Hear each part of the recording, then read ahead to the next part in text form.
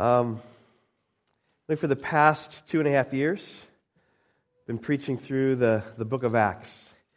And there's been one application that I've just pounded week in and week out. So what's the application I pounded? Be my witnesses, right? It's just right there on the screen. These words come from Jesus when He promised His disciples, Acts chapter 1, verse 8, "You will be my witnesses."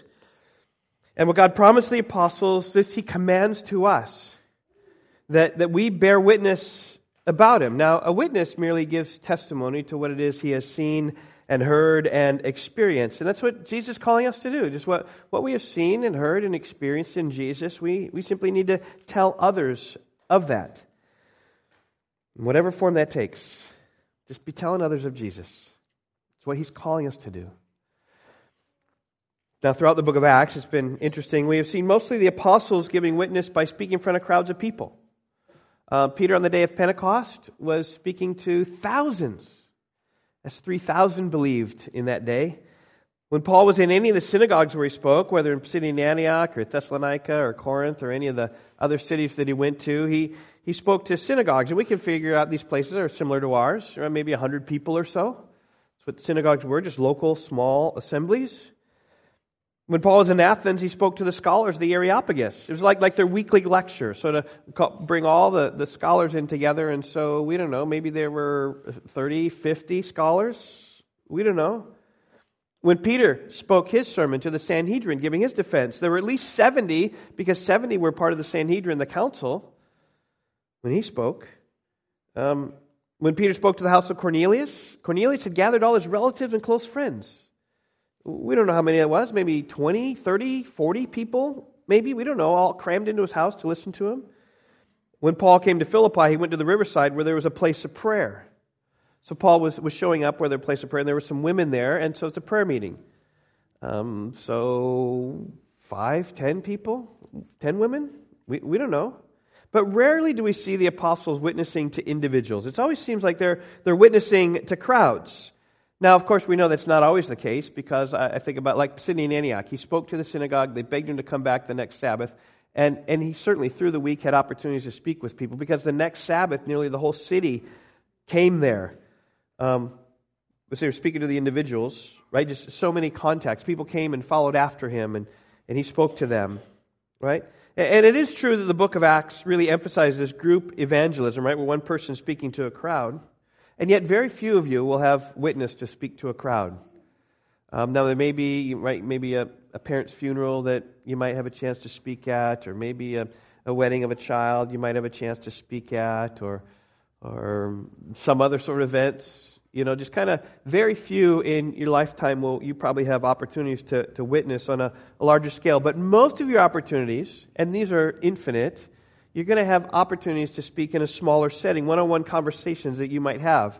Well, this morning, as we come to our text, we're going to see Paul being a witness to a smaller setting.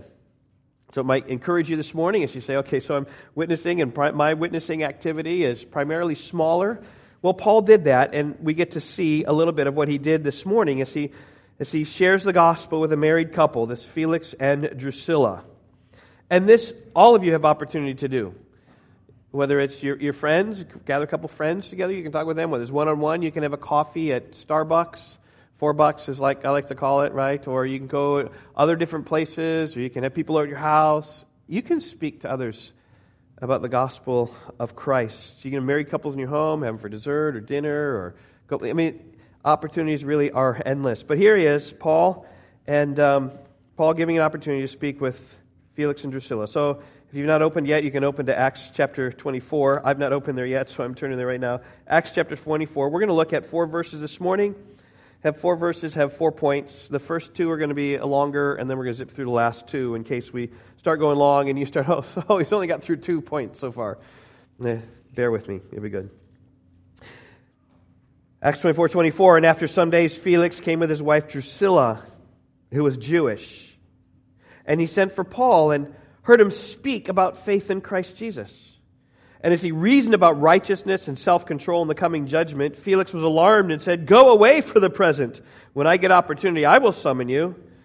At the same time, he hoped that money would be given him by Paul, So he sent for him often and conversed with him.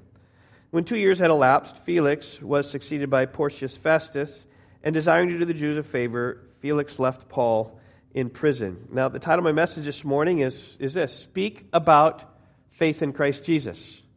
Speak about faith in Christ Jesus. It comes straight from the text. Look at verse 24.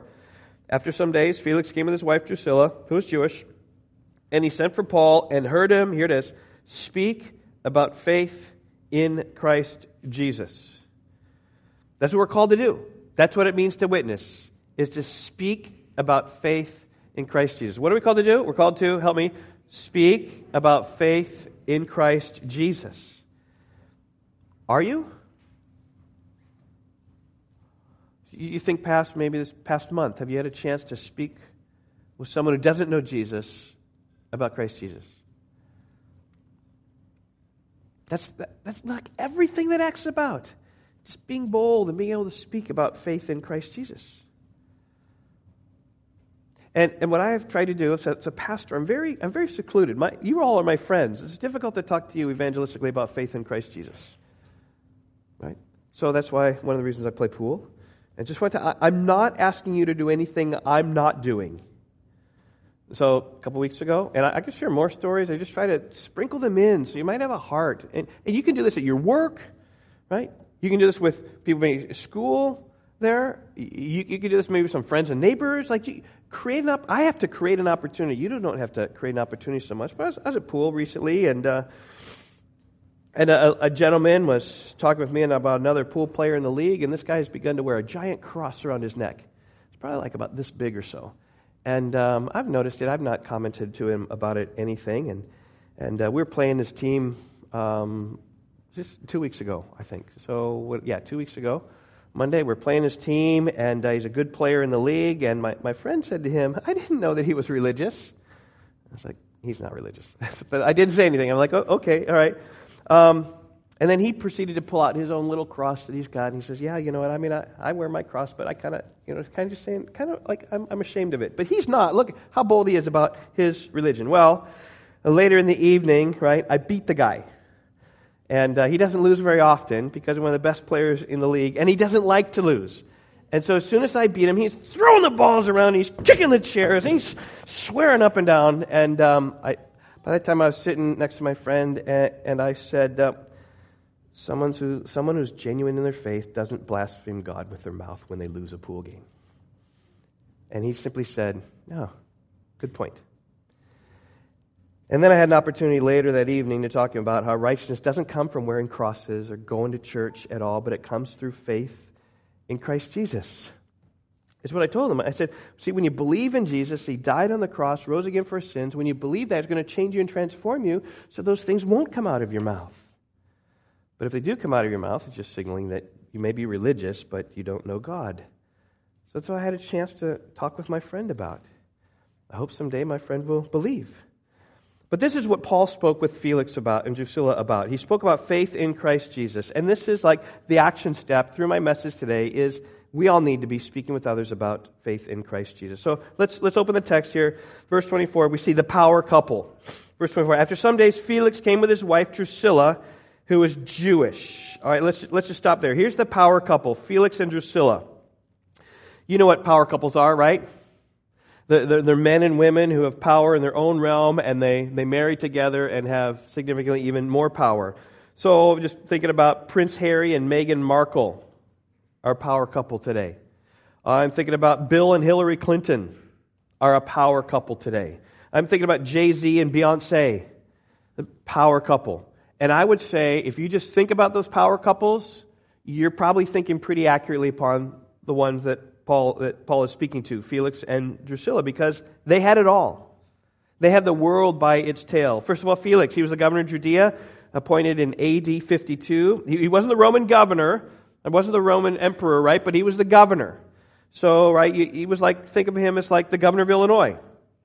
But maybe even different a little bit, because he was under the governor, but everyone in Illinois answered to him, and everyone in Judea answered to Felix. He was the top dog in the land. Drusilla had her own status in society. She came from a political family. She was related to all the Herods in the Bible.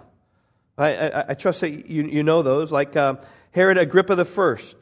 We read about him in Acts chapter 12. He was her dad. She had this political connection. Her brother was Herod Agrippa II, which we'll read about in chapters 25 and 26. Her grandfather was Herod the Great. We read about him in Matthew chapter 2, and her uncle was Herod Antipas. We read about him in Matthew chapter 14. And so Drusilla had a fair bit of political clout, and I would say her character was about consistent with these Herods. Right? Herod the Great tried to murder the Messiah, Jesus, by wiping out all these kids in Bethlehem. And Herod Antipas cut off John the Baptist's head. And that's about kind of the cultural, immoral sort of place where Drusilla's coming from. And now with most power couples, right, there's a backstory, and it's often ugly. But Drusilla was not, by the way. Drusilla was a beautiful woman. She was a beauty queen. When she was a toddler, her father, Agrippa I, had betrothed her to a man named Epiphanes, and so that when she came to age, she would marry this man for political reasons. But when she was 6 years old, Herod Agrippa I, at Acts chapter 12, died when he was eaten by worms before that marriage could take place. She was 6 years old, and they hated Herod, so they stormed his castle. They took out the women, and according to Josephus, they went into Herod's house and carried Drusilla and her sister into the brothels and abused them to the utmost of their power and did such things to them as too indecent to be related. Well, when Drusilla's brother, Herod Agrippa II, rose to power, she was given in marriage to this man named Azizus when she was 14 years old. And again, a political marriage to get some political power, but this man wasn't great in political power. He's like a mayor of a city. Marriage didn't last long because when Felix saw this beauty queen, he fell in love with her instantly, struck by her great beauty. And so Felix sent a longtime friend, his name was Simon, to Drusilla, and Simon pretended to be a magician, and he told Drusilla that she should forsake her present husband, marry the governor Felix, and here's the promise, he would make her a happy woman. That's what the promise was. And against all cultural norms, for Drusilla was a Jew. Against all cultural norms, after a year or so of marriage with Azizus, I think that's his name, how you say it, she divorced her husband and married Felix and became Felix's second wife. Now, I tried to determine whether Felix then divorced his wife or whether they're married to two wives. I couldn't tell. Either could be possible for sure. But you need to know also that Drusilla's 20 years old at this time, and Felix is in his 50s. It's kind of like, ugh. The same story can be written about many power couples today, right? Older man marries his younger woman because she's marrying for power and he's marrying for lust. And that's what power couples are. They're filled with immorality and greed and lust and power, seeking fame and pleasure. And from what we know of Felix, seducing a man's wife, convincing her to divorce him and marry me, it's not outside the character of Felix. It's totally consistent with his character. See, Felix ruled people with an iron fist. I told you last week that whenever there was some sort of uprising, he would always match it with cruelty, right? Murder the leaders, right? Go after them strongly, imprison many, torture many. But this was the couple that Paul came to speak with in our text this morning. A powerful man in his 50s, driven by lust and power and pleasure, who was married to a beautiful woman, his 22-year-old at the time in the prime of her beauty. We read then in verse 24, after some days Felix came with his wife Drusilla, who was Jewish, and he sent for Paul and heard him speak about faith in Christ Jesus. Now you can only imagine how this came about. I imagine that Felix and Drusilla are in their palace thinking about plans for the evening. So Drusilla, what do you want to do? And Drusilla's like, I don't know, Felix, what do you want to do? Have you ever had those discussions before as husband and wife, right? Well, we should do something. What should we do? Like Yvonne and I, when we want to do something, we often just get in the car and start driving down State Street, just kind of saying, well, and it seems like we always turn into Olive Garden is kind of what we do when we do that. It's not extremely often, but they were like, what do we want to do tonight? They couldn't order Uber Eats. There was no Netflix at the time to watch, so they did the next best thing. They brought in their own entertainment. Paul was in the prison in the basement of the palace, and so they brought the Apostle Paul. And Paul came to lodgings, and he began to speak with them about faith in Christ. Now, what do you suppose he said? You think maybe he brought her a gospel tract, brought them, hey, can I just go over this track with you? Here, I got, why don't we just read it and go together, right? Meet Mr. Nice Guy. If good people go to heaven, he will be the first in line. You think, like, he may have done that. Do you think maybe he shared the Romans road with them? Hey, listen, Paul, or Felix and Drusilla, all have sinned and fall short of the glory of God. And the wages of sin is death, but the free gift of God is eternal life in Christ Jesus our Lord. And God demonstrates His own love, that while we're sinners, He died for us. And everyone who calls on the name of the Lord will be saved. Will you call on the name of the Lord and be saved? You may have done that. Do you think maybe He shared some spiritual laws with them? Hey, Felix and Drusilla, God loves you and has a wonderful plan for your life. Maybe ask them some penetrating questions, like if you would die tonight and stand before God, and He says, why should I let you into the kingdom? What would you say? He may have said that to them. Do you think He took the 10 Commandments to show them their sin and convict them of their sin, and only then show them the need of a Savior? Go through and tell them how they're an adulterer and a thief and a liar, and because they broke all these 10 Commandments and they need a Savior. Maybe He said that. Maybe He just told them, hey, your life is awful right now. Why don't you believe in Jesus? He'll make it better. Maybe put forth some theology, like God is holy and we're sinful. We need a Savior, so believe in Jesus. Or maybe with a rhyme, right? Life is short, death is sure. Sin is the cause, so Christ is the cure. Come to Jesus. You think maybe He shared with them the gospel? It's as easy as ABC. Admit you're a sinner. Believe in Jesus and commit your way to Him. ABC. Admit, believe, and commit. Wouldn't it be great if we knew what Paul spoke to them about when we talk about faith in Jesus? We do know. And it was none of those things. He spoke to them in verse 25. He spoke to them about this. He says, He reasoned about righteousness and self-control in the coming judgment. This is my second point. I'm going to talk about the preaching prisoner, because that's who Paul was.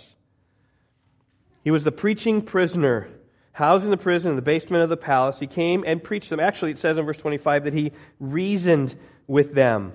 The NIV says He talked with them. The New American Standard says He discussed with them. Literally, He dialogued with them, like back and forth a little bit. And that's what you do with a small group of people, right? If you're going to share the gospel, say with a couple or with a family or a person, don't think that, hey, let's go out to coffee, and then you sit to coffee and he sits down. The person sits down, you want to share the gospel with them, and then you talk for 40 minutes. Well, that's what Pastor Steve does on Sunday morning. He just talks with us for 40 minutes. Don't do that. Ask questions. Dialogue. Have a conversation. Bring them along. Because that's what you do with a small group of people, right? You go back and forth. You ask questions. You give answers. You understand. You discern where people are in their understanding and their awareness. And you calculate and you talk about what is most important. As a pastor, I do this all the time. Whether it's people inside the church or outside the church. I talk with people, I often ask questions to see what it is they understand and what are they aware of. And if they know something or if they embrace something, I don't bore them by pouring it on and just preaching to the choir or just tell them things that they already know or already embrace. Rather what I do is seek to understand, right, what they don't know or how I might help them with something new, or I speak with them about this or that. And I think that's exactly what Paul was doing with the time in the prison with Felix and Drusilla. I mean, if ever they called him in to talk with them, right? Here it was, and they really figured out what it is that would be best for them. And I don't think Paul was in his prison, right? Thinking about, here I am in prison. I bet Felix and Drusilla are going to call me there. And so maybe let me write up this little sermon of what I'm going to talk about. I don't think he did that. I think he came quite unprepared, is what he did. And now surely Paul knew some things about them. He knew of Felix and how he ruled with an iron fist. In Acts chapter 24, verse 10, we looked at that last week, how he said, knowing for many years you've been a judge over this nation, I cheerfully make my defense. Paul knew his position, and religiously I'm sure Paul knew that Drusilla was Jewish. You certainly could have seen how scandalous their marriage was. You see this 50-year-old man and this 22-year-old beauty together. He could have put things together pretty quickly about that. But I think that he probably began a dialogue with them and began to talk with them and push and press, see what they understood and see what they didn't and see where they lacked faith. And I think Paul discerned, you know what, I need to talk to them about three things. And maybe the first thing came up, and as they talked, maybe the second thing came up, and then the third thing came up. But it was just a natural conversation, I'm sure. But he spoke to them about three things: righteousness and self-control and the coming judgment. That's exactly what verse 25 says. And so that's exactly what Paul spoke to them about. He spoke to them about righteousness, the need to be righteous before a holy God, and the consequences of not being righteous. He spoke about self-control, and that is the ability to govern your own behavior, how to hold yourself in. He spoke about the coming judgment, how we'll all need to give account to the Lord for our sin. And this judgment is actually sooner than we think it is, because it is coming. You think these things were pertinent to their lives? Righteousness, self-control, and judgment? I think they were right on. I think any power couple you think about today need to hear about righteousness, self-control, and the coming judgment. Just let's spend some time thinking about this three-part sermon that he spoke to them about, or dialogue with them. Righteousness. And maybe it didn't come about. He didn't say, oh, righteousness, here's what it is. But maybe, hey, do you guys understand what righteousness is? And Drusilla, being a Jew, may have quoted some passages, and they could have gone back and forth. And he could have talked some things, but righteousness was about. And they needed to hear about that. And people today need to hear about righteousness. We live in a society today that's all relative. Everything's relative, especially our morality today. Our culture does not believe in absolute right or wrong. We live in a culture that basically says everybody's on their own quest for their own truth. But really, nothing could be further from the truth. Righteousness is what God is. It's an absolute character and quality of God. Psalm 11, verse 7, the Lord is righteous. He loves righteous deeds, and the upright shall behold His face. See, God is righteous, and in order to see Him, you need to be upright. You as well need to be righteous. And too often people think today, you can live whatever you want, however you want, and God's going to love you because He's a forgiving God, and that's His job, is to love us and forgive us. Right? Relativizing His righteousness. Because the Lord is righteous, you need to be righteous. And so, probably talking there with Drusilla and Felix, probably talking about, you know the righteousness of God, the righteous standard of God. Have you read, maybe Psalm 15, like we read today? Ryan did? O Lord, who shall stand on your holy hill? Who shall sojourn into your tent? Right? Have you ever considered who's going to walk and be in the presence of God? David answers the question. He walks blamelessly and does what is right and speaks truth in his heart. You want to stand before God, you need to do what's right. You need to speak truth in your heart. See, God is righteous, perfect in all His ways, and to stand before Him, you need to be blameless. I mentioned last week how I'm working to memorize the New City Catechism, and had several children come up and say, I'm memorizing that catechism too. Wonderful. You can join me as well. Here's a question. It says, question 7 maybe or something like that. It says, what does the law of God require? Personal, perfect, and perpetual obedience. That you love the Lord your God with all your heart, soul, mind, and strength, and love your neighbor as yourself. What God forbids should never be done. What God commands should always be done. There's the answer to the question. What does the law of God require? That's what righteousness means. Personal, perfect, and perpetual obedience. And down in your heart, you know, I'm not keeping personal, perfect, and perpetual obedience.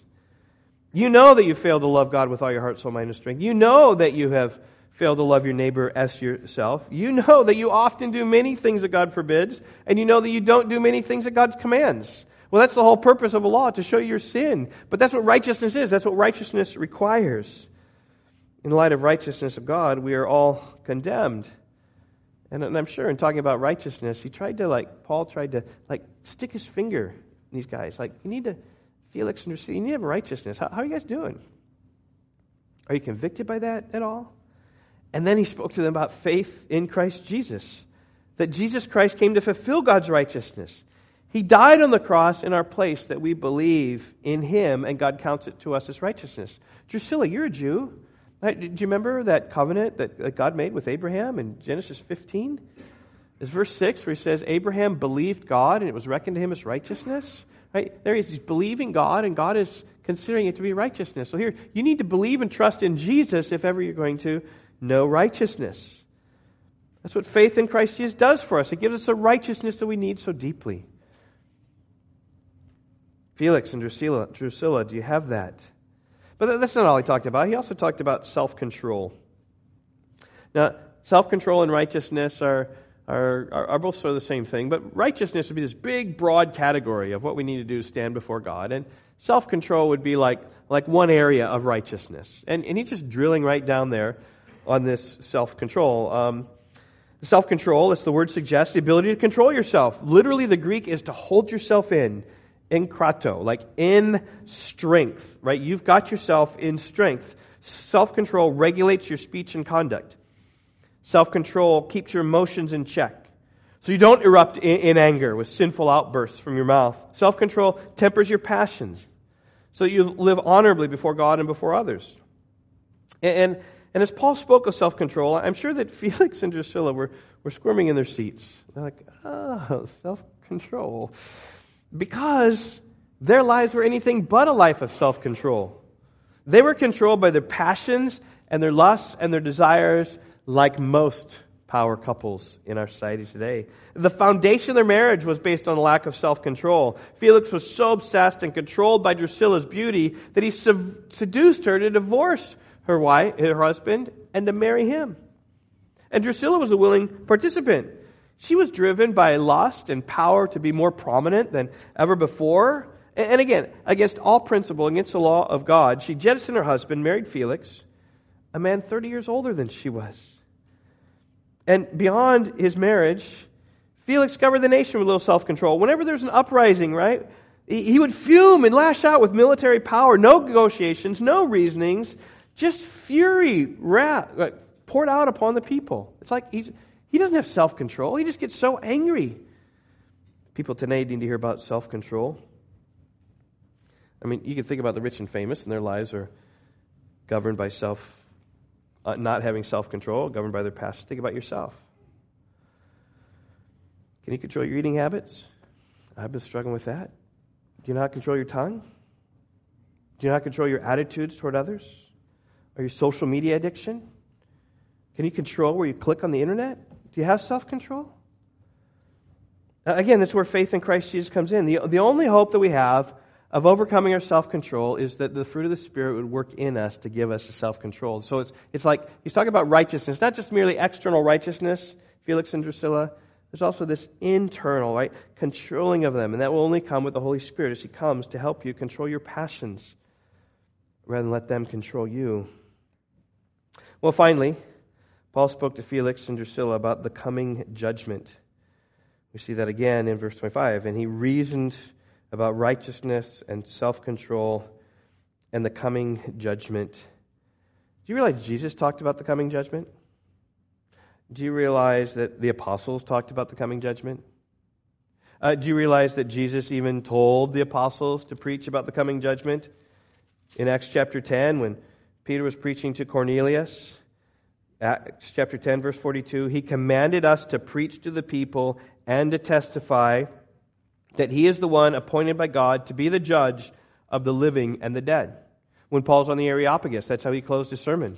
Is that God is now declaring to all men everywhere to repent because He's fixed a day in which He'll judge the world in righteousness through a man, having furnished proof that this is the judge by raising him from the dead. Do you realize that Moses spoke about the coming judgment? You realize that Isaiah and Jeremiah and Ezekiel and Daniel spoke about the coming judgment? In fact, I didn't do an exhaustive search, but I would contend, you can test me afterwards, I would contend that every book in the Bible speaks about the coming judgment. That's a fundamental truth in all the Bible, is that God has created us, and we are His creation. As such, we will give account of how we live to Him. This is no fringe doctrine in the Bible. It's the heart of our faith. And it's the heart even what will help people be convicted of their sins. And we will be judged by the Lord someday, whether it's upon our death or when He comes. And either of those things may happen sooner than you think. It has been interesting in the Brandon home, and Gary alluded to this recently. I've pushed out things to the Weekly Word. You've all seen them, but it's good for us to be reminded of that. We've had some untimely deaths of young people who our kids were friends with. I mean, here's the first one. This is Ryan Sherman. He and Steffi was, I'm not sure, 10 years old maybe there? I don't know. Ryan was 8. You know when exactly. 12. Steffi was 12 and Ryan was 10? 8? But they were Jane and Michael Banks. And Steffi was older than Ryan and kind of took this very sisterly approach with him to kind of help him along, and that formed a real special relationship that they had. And you didn't see him often, been several years, but whenever they did, it was sort of like, oh, you're kind of like my little brother. And of course, that picture was taken 8-10 years ago or so, and Ryan was killed a few weeks ago driving Shaw Road or Olson Road somewhere on his way to school. The coming judgment. Ryan stood before his Maker a lot sooner than Ryan ever thought he was going to stand before his Maker. And then also I've told you about these people. These are your close friends. Now, I don't know. I recognize three of them. There's Solomon on the left and Andrea. There's also, her name is Ava, I think, and then Maggie and Susie. And Steffi was closest with Maggie. It's the second from the right. They went on a spring break trip, 4 of them. Steffi and Brooke and Maggie and who? Tori. I don't remember Tori. I remember Brooke. We had dinner with Brooke, and with Maggie was like best buds for a whole year. Close together, best buds.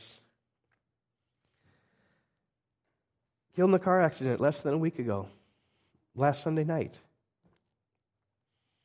Crashed head on with a semi-truck, died instantly. And these were followers of Christ. These kids love Jesus. And they face the coming judgment a lot sooner than they ever expected. It is surreal to see some of the pictures, Hannah, you shared, and the movies and the videos of just these kids alive and well, but not even thinking about the coming judgment. And what took place with these young people these recent days could happen to any of us. Tonight, next week, next month, any of us could meet the coming judgment just as quickly as them. And the only chance you're going to have to get out of that judgment is by having faith in Jesus. That's the only way you're going to conquer the judgment, not because of your righteousness, but because of the righteousness of Christ. You say, Steve, you've been pretty strong this morning, right? Why are you talking about such things? I'm talking about such things because Paul was talking about such things with Felix and Drusilla. He discerned these were the issues in their lives: righteousness, self-control, and the coming judgment. And I would contend that these are sufficient issues for us as well. These are sufficient issues for you even to speak with your social circle when you have an opportunity to speak about faith in Jesus. You say, if you have a chance to speak with someone and God kind of opened a door and you're like, oh, what am I going to talk about? Talk about maybe righteousness and self-control and judgment. Maybe those would be good. If it's good enough for Paul, it's good enough for you. Well, look at how they responded. As he reasoned about righteousness, self-control, and the coming judgment, Felix was alarmed and said, go away for the present. When I get an opportunity, I will summon you. Felix didn't like what this prisoner was saying to him. So he sent him back to the barracks with the promise, well, maybe I'll call you back again. But Felix and Drusilla needed to hear this message. And from everything we can tell, they didn't believe. They didn't trust. But they need to hear this message because about 20 years after Paul spoke with them, Drusilla was with her son in Pompeii. Pompeii is like a vacation spot. Think maybe Hawaii. Think maybe some place where the rich and famous go and sit on the beach or just enjoy the nice weather there in Pompeii. They were going to enjoy some rest and relaxation. And while they were there, Mount Vesuvius erupted, engulfed the city with lava, and basically killed almost everyone in the city, including Drusilla and her son. She was in her early 40s when that happened.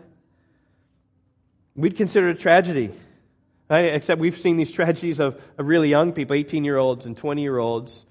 But when a 40-year-old dies in an accident of some type, the world takes notice and says that's tragic when that happens. That one would die so young, especially one so beautiful as Drusilla. But Felix and Drusilla needed to hear Paul's message to them, that they would give an account to the Lord, the coming judgment. that God's judgment was coming upon them, and they needed to turn from their life of wickedness, which was clear and obvious. They failed in their righteous standard. They failed to keep self-control. Everything in their life was one of debauchery and pride and lust. They were living for the world.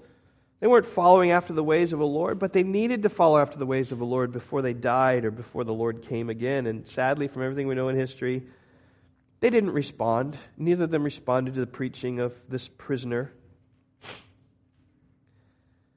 Though Felix even had, Acts chapter 24, verse 22, he had a rather accurate knowledge of the way. That is, he had a pretty good knowledge of Christianity, but he didn't take heed.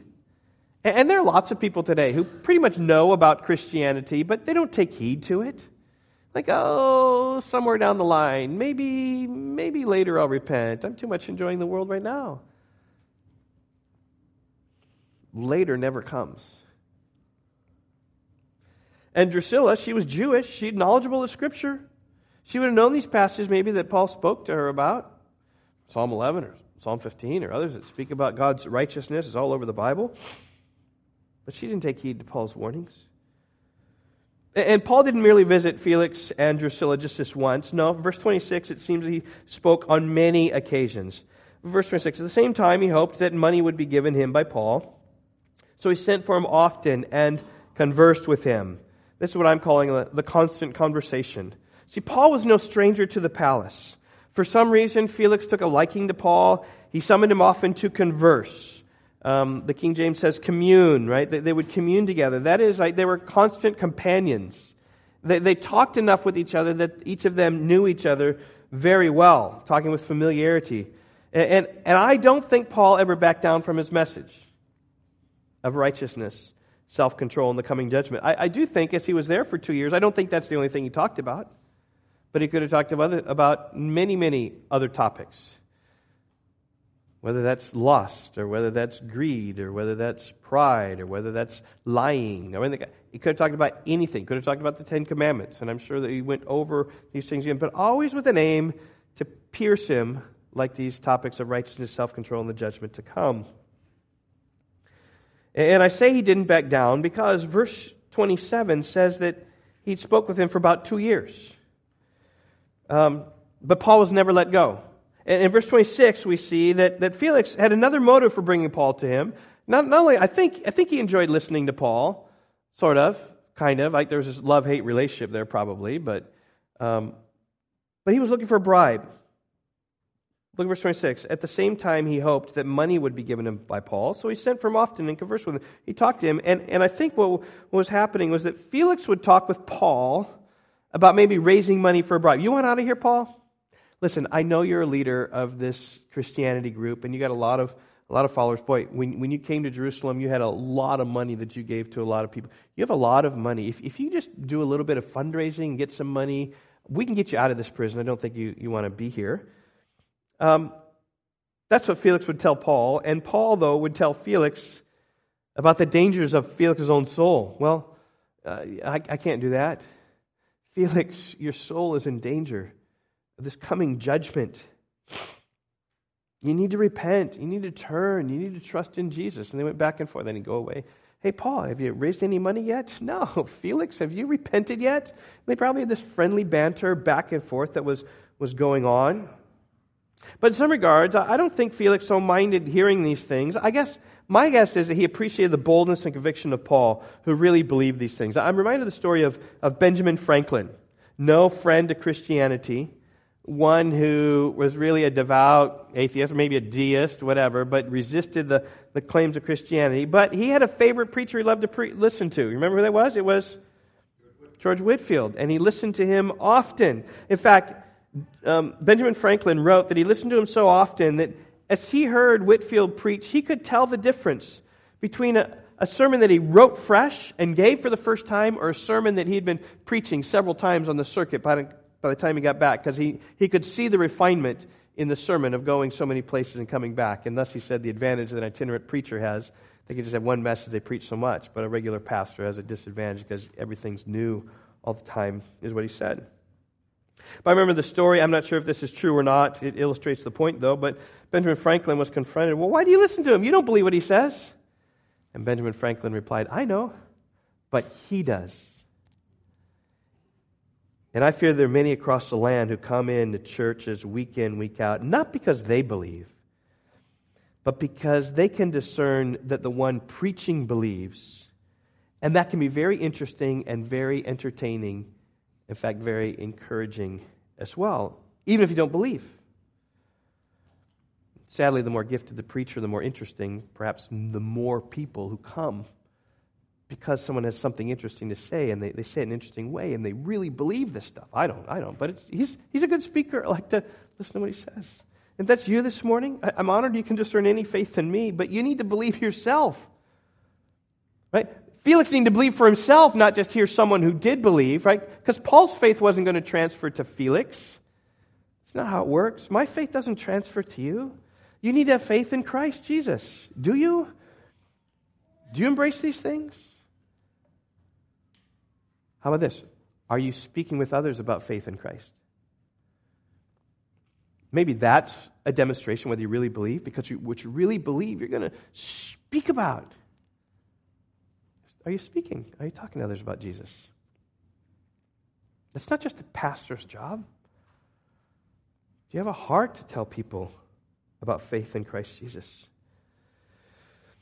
All right, I want to just step back from the story just a little bit with a few closing observations before we celebrate the Lord's Supper. First observation is Paul talked with Felix for 2 years. What an opportunity Felix had to repent. 2 years with the Apostle Paul, the man who wrote Romans, the man who wrote a fourth of the New Testament, the man who changed the world, able to talk with him on a regular basis for several years. How accountable will Felix be in the day of judgment? The greatest evangelist who ever lived, except Jesus, whatever. But Paul led more people to faith probably than Jesus did, by the way. But here it is. Greatest evangelist right before you. Personal evangelism for 2 years. What did you do with that, Felix? Second observation. Paul didn't have the power to convert Felix. Think about that. 2 years of constant dialogue, constant explaining. It wasn't enough to see Felix bow the knee to Christ. So I just say this, be encouraged. Do you have long-term evangelistic relationships with people? Like people who don't know Jesus, but who you love and you care for? Right? Be careful of viewing people outside the church or outside the faith as projects. Don't treat people as projects. Treat people as those who you love, who you like being with, who are lost and who need to be saved. But it's not your project to convert them. It's your desire to love them, to see what's best with them. But think about how often Paul spoke with Felix about faith in Christ, and he never believed. And so is Paul a bad evangelist? Because Felix never believed? Paul, you're terrible. Where are your converts, Paul? Felix, what about you? 2 whole years. Where are your converts? You got one-on-one discipleship with this guy, and he still doesn't believe. You're a failure, Paul. I said, no, he wasn't a failure, and neither are you when you merely speak forth and put forth and compel people to believe in Jesus. So don't be discouraged when people around you don't believe. See, it's only God who can change the heart. And trust that as you love people and demonstrate yourself to be different and one who genuinely loves Christ and the blessing that's come out of that, you trust that God will change their heart. Third observation, right? Paul submitted himself to the will of God. Can you imagine the struggles that Paul had with Felix? Right? All Paul had to do was write one letter. Hey, you know what? I see there's a great evangelistic opportunity that is whatever, Thessalonica. And if you just give me some money, Felix says, I can just pay him some money and I get out and I go in that evangelistic opportunity in Thessalonica. Paul could have had a bribe and got out of there. Can you think about all the good that Paul thought he could have done? Think about 2 years in prison. He could go on missionary journeys. He could share the gospel with crowds. He could see lots of people believe. But that wasn't God's plan for him. God's plan was to sit 2 years in a prison and have this failed, quote-unquote, evangelistic relationship with Felix. Paul could have compromised his message. He could have, become more chummy with Felix and then just kind of laughed and whatever, more personal evangelism and, maybe I'm going to woo him in some ways. I think that Paul was direct as could be, though, because he knew that that's the only way to speak on such topics as righteousness, self-control, and judgment. And I just say, we don't need to soft pedal anything. Paul didn't feel this need to soft pedal anything, right?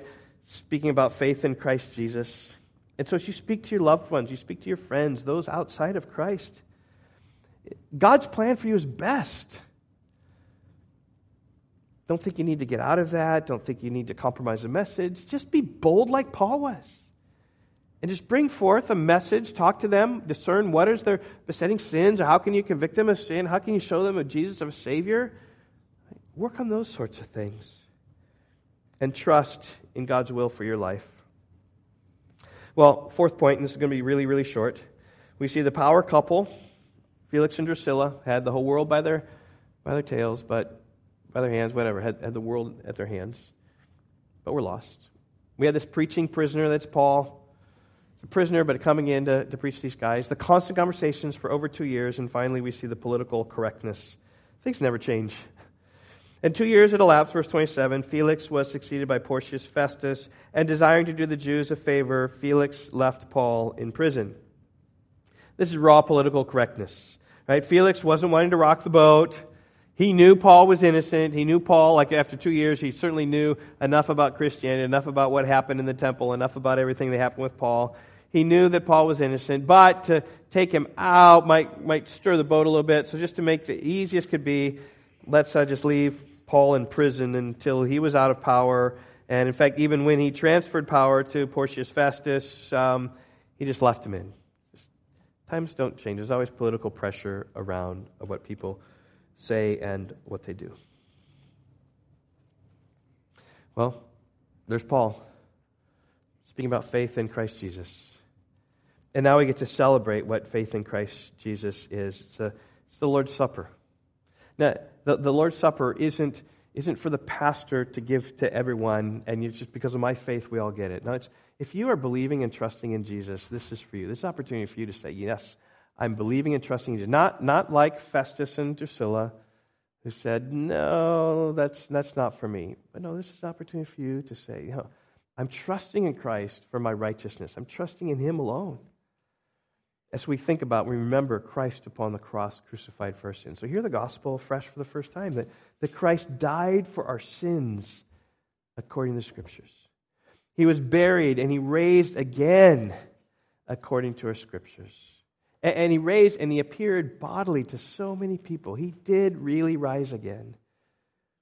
And that's what we profess as we eat the bread and drink the cup, because Jesus said, do this as often as you drink it in remembrance of me. As we remember Jesus, we get to remember Him in this way. It's a unique way. We normally remember Him with our songs or our singing or our hearing or reading the Scriptures, but here we get to remember Him with our taste. Eating the bread and drinking the cup, remembering Him. Opportunity again for you to say, you know what, I'm not trusting in myself, I'm trusting entirely in you. So let's pray. Father, I would pray that you would commune with us as we seek to commune with you. Remembering your death, burial, and resurrection.